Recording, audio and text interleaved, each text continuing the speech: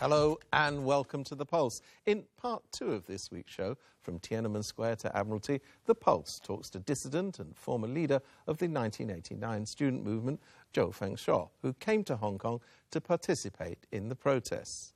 First, though, as happened with Occupy movements in the United States, Canada and elsewhere, private injunctions are being used as a legal weapon against Hong Kong's protests. And as many predicted, it's likely their enforcement will come very shortly now that the APEC meeting in Beijing has ended. In the meantime, 2 new organisations have sprung up in Hong Kong to examine the causes of the political conflicts here, and they say to suggest the way forward. 人哋問我點解會有個好字喺度？因為我哋嘅目的係做好香港。 On Tuesday, Tung Chee-hwa, former Hong Kong chief executive and current vice chairman of the National Committee of the Chinese People's Consultative Conference, launched a think tank, Our Hong Kong Foundation. Mr. Tung says the concept of a better Hong Kong focuses on solidarity and that he wants the think tank to contribute to policy-making ideas in the SAR. Although Mr. Tung says the 88 advisors in the foundation come from all walks of life, others see most of them as very familiar faces from pro-establishment bodies. One advisor drew particular attention, former Financial Secretary Anthony Leung, who resigned in July 2003 after the Department of Justice said it was considering whether to charge him over the so-called Lexusgate controversy. Although Mr. Tung describes his foundation as a private think tank, many are suggesting its real role is that of kingmaker, designed to position candidates for the next chief executive race. The day after Mr. Tung's foundation was set up, another group, Civil Society Joint Action, was also unveiled. It says it hopes to track public opinion about the umbrella movement protests and serve as a platform for discussion on political reform. One of its leading members is Joseph Wong, a former secretary for the civil service. He and 18 other members said on Wednesday that they want to objectively study public opinion about the protests and future political reforms. Meanwhile, at this week's APEC meeting in China, President Xi Jinping reiterated the view that foreign influences were at work in Hong Kong. In a joint press conference with United States President Barack Obama, Xi Jinping once again raised the spectre of foreign interference. President Obama rejected the allegations in no uncertain terms. I was unequivocal in saying to President Xi that the United States had no involvement in fostering the protests that took place there. But I did describe for him that the United States, as a matter of foreign policy, but also a matter of our values, are going to consistently speak out on the right of people to express themselves and encouraged that the elections that take place in Hong Kong are transparent and fair and reflective of the opinions of people there. With us in the studio are adjunct professor at the Chinese University, Willie Lam, and law professor Diva Surya from City University. Willie Lam, can I come to you first? This new think tank that Tung Chee-hwa has initiated last week, what's behind that? Well, they style themselves as a think tank, but it's a kind of a strange kettle of fish because obviously they now have a specific political motive, and that is to elect possibly Anthony Leung to make way for his electoral campaign. I think for the record we should say he denies that, but you're not impressed by that denial. No, but a think tank should be relatively objective and they should be looking at long-term strategic goals for Hong Kong, for improving Hong Kong's economy, improving the opportunities for the young people and so forth, which Mr. Tung said at the beginning. But in the past 2-3 weeks, they have been mostly focusing on relatively short-term political goals. For example, getting the electoral mechanism recommended by the NBC passed by LegCo, and also persuading the students to leave the occupation zone. So it has become actually not so much a think tank as a political action group. It's of course not a political party, but it's also fulfilled the function of orchestrating support for one or two possible candidates for 2017. The political message being that most likely Beijing is not supportive of Sima Leung having a second term, despite President Xi's apparent praise of Mr. Leung. So that's why Beijing has turned to this familiar kingmaker, Uncle Tong, to orchestrate support amongst the community. But the fact that most members of the think tank are senior members of the establishment. Indeed, some of them are members of Mr. Tong's original cabinet. So this does lend itself to criticism that they have not been inclusive enough. And of course, it's hardly a well-kept secret that Mr. Tung is a firm supporter of the government in Beijing. Oh, definitely. But what we've been hearing from no less a person than Xi Jinping himself is this very hard line now towards Hong Kong.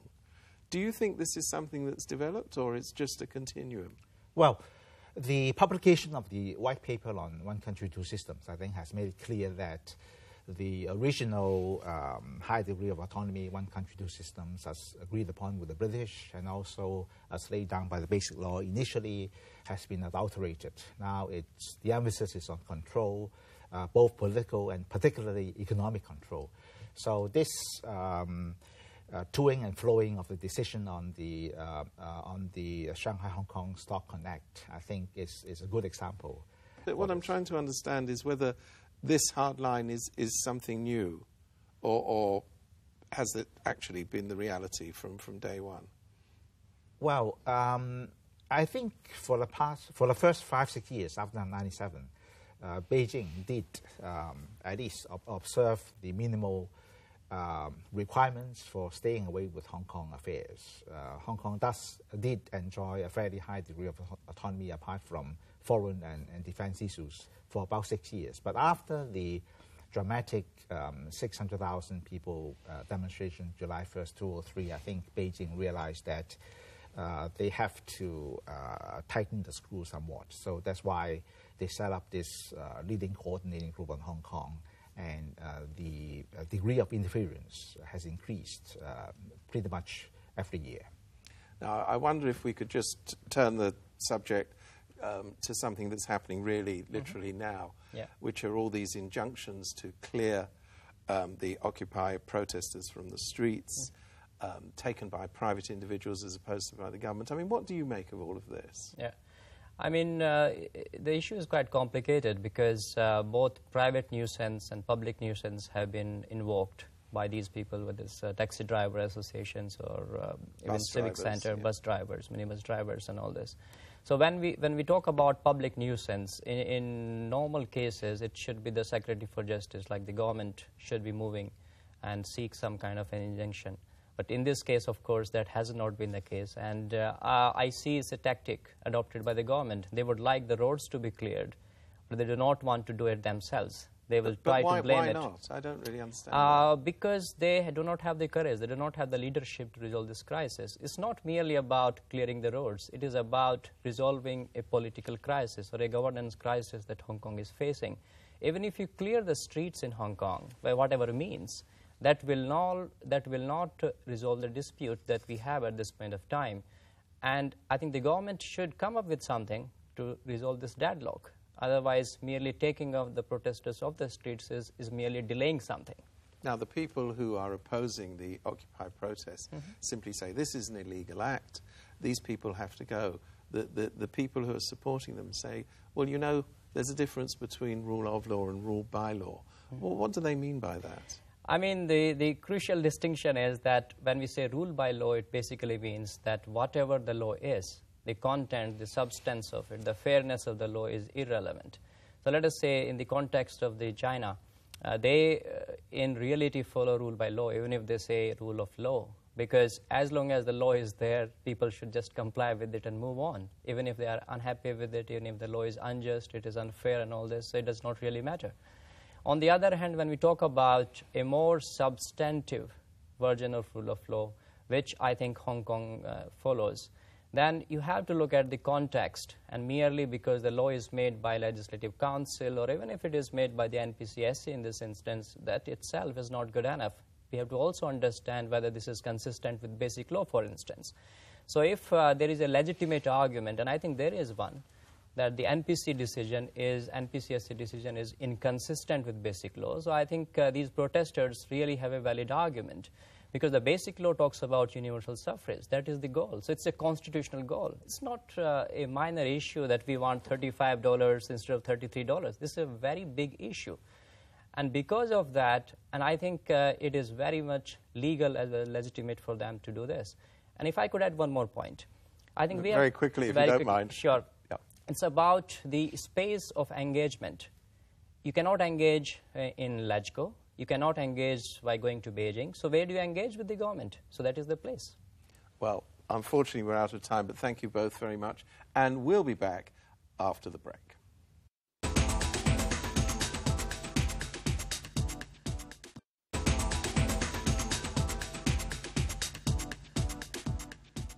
Welcome back. It's now been 7 weeks since the umbrella movement got underway. As we reported in last week's show, there's been interest from all over the world in what's happening here. Among those who turned up to take a look for themselves is a former mainland student leader for whom the sight of tents in a major thoroughfare is all too familiar. He's Zhou Fengshuo.25年前，我是北京清华大学的学生。那时候我在天安门广场负责广播站。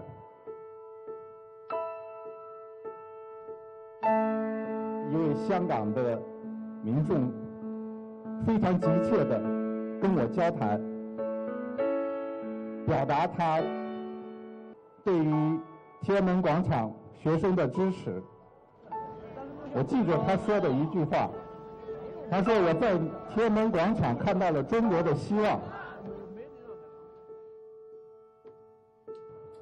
那么今天你们在这里，你们是中国未来民主的希望。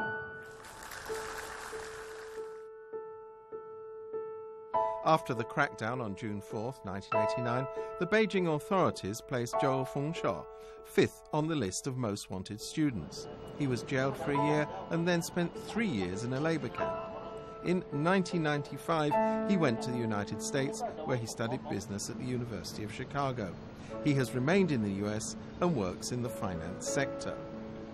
9月28号，催泪弹对付学生的时候，当时我真的就觉得，我说哎呀，这种在中国的土地上又发生这样的事情就是好像89年的那个场景会再临，我觉得。就是对于我来讲，就是在那个时候最大的心愿就是站在最前面和这些学生在一起。Last week, Zhou came to Hong Kong, where he stayed at the Mong Kok and Admiralty protest sites. He says everything he saw struck him as valuable. Every person he saw was important.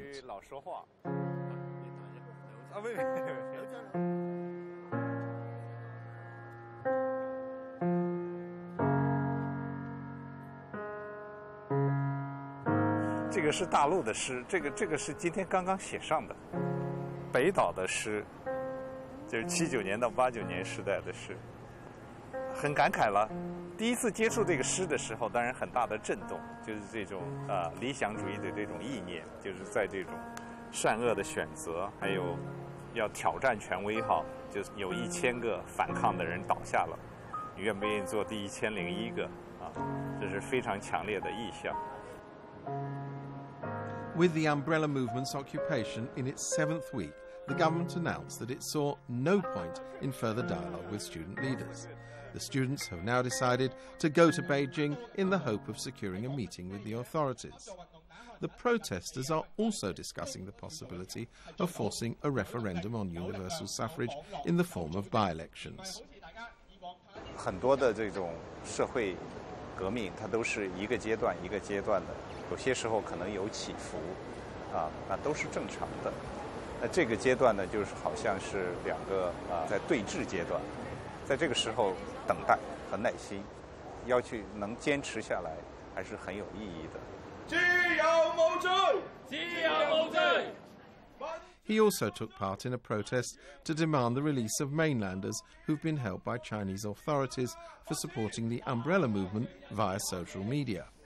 每个星期都有新的人被捕的消息。另外一方面，这么多人被捕，也说明这种打压并没有吓倒中国的进步力量。 Zhou is the co-founder of the humanitarian China group based in the United States.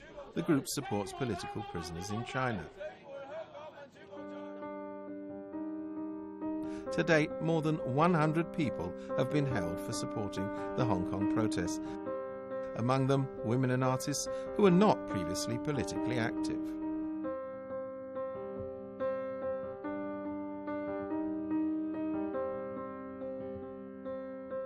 那这一直是我的一个心愿，就是我希望在香港能够为大陆被捕的这些人发出声音。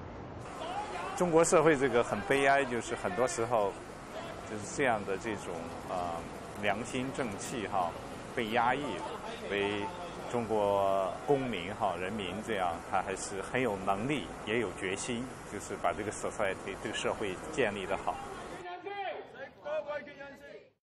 但民主制度確保到嘅就係佢有定期即係合理嘅 interval 產生嘅選舉啊嘛，係啦，即係譬如。Once a student leader himself, Zhou is an admirer of the new generation of student leaders he sees here. He was particularly moved by an open letter that the students wrote to Xi Jinping.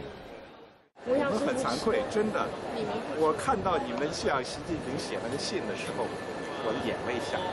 不用担心这个那些事情没有问题的，因为这个背景大家都知道。我也想，就是如果是因为 public interest， 所以去就是公民抗命，然后有一个legal consequence 要承担，其实我觉得这个东西是 just。尽管在现在就是说看不到我们做的这个能够改变这个政权，但是呢，能够每一天的做更多就是很大的动力。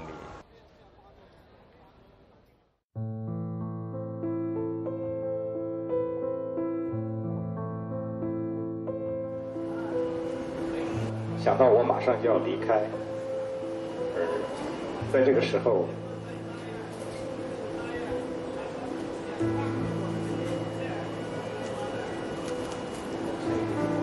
还看不到是一个明显的可以可能大家胜利的这个曙光吧。我的心情是非常的沉重。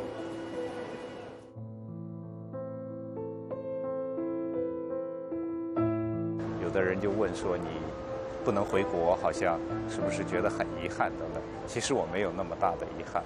对于我来讲，我在这里在这种就是我感觉就像我真正是我的家乡，因为这里有自由，真正的自由。我的中国就是89年的中国，而这个中国现在只存在香港，没有在中国任何的地方。Before leaving, Zhou met with mainland students and reporters, most of whom he had previously met on Twitter. 09年那会儿去美国做交换生，5月底，然后我去三藩，然后就参加周老师当时在举办的6·4 25周年的活动，20周年的活动。你觉得我这几年有什么变化吗？没有变化。好，年轻了。有一种可以轻松一点的感觉，因为毕竟有年轻一代上来了，他尽管还不是大陆本土但是这种劲头、这种精神。随便说点乱七八糟。哎呀，没救。Experiencing the protesters' conditions, their nights with only a few hours sleep and no bathing facilities, Joe said he was happy to stand in solidarity with the people of Hong Kong. 我最喜欢的一个小说和电影就是叫《指环王》。在《指环王》里，就是有一个光明的城市，代表光明的城市，但是它就在这个一个魔鬼的疆界的边上，所以最后的决战就发生在这个城市里边。所以每一次我都想到这样的一个比喻，就是在这种黑暗之中有一个光明的城市。And that's your lot for this week's edition of The Pulse. We'll see you at the same time, same place, next week.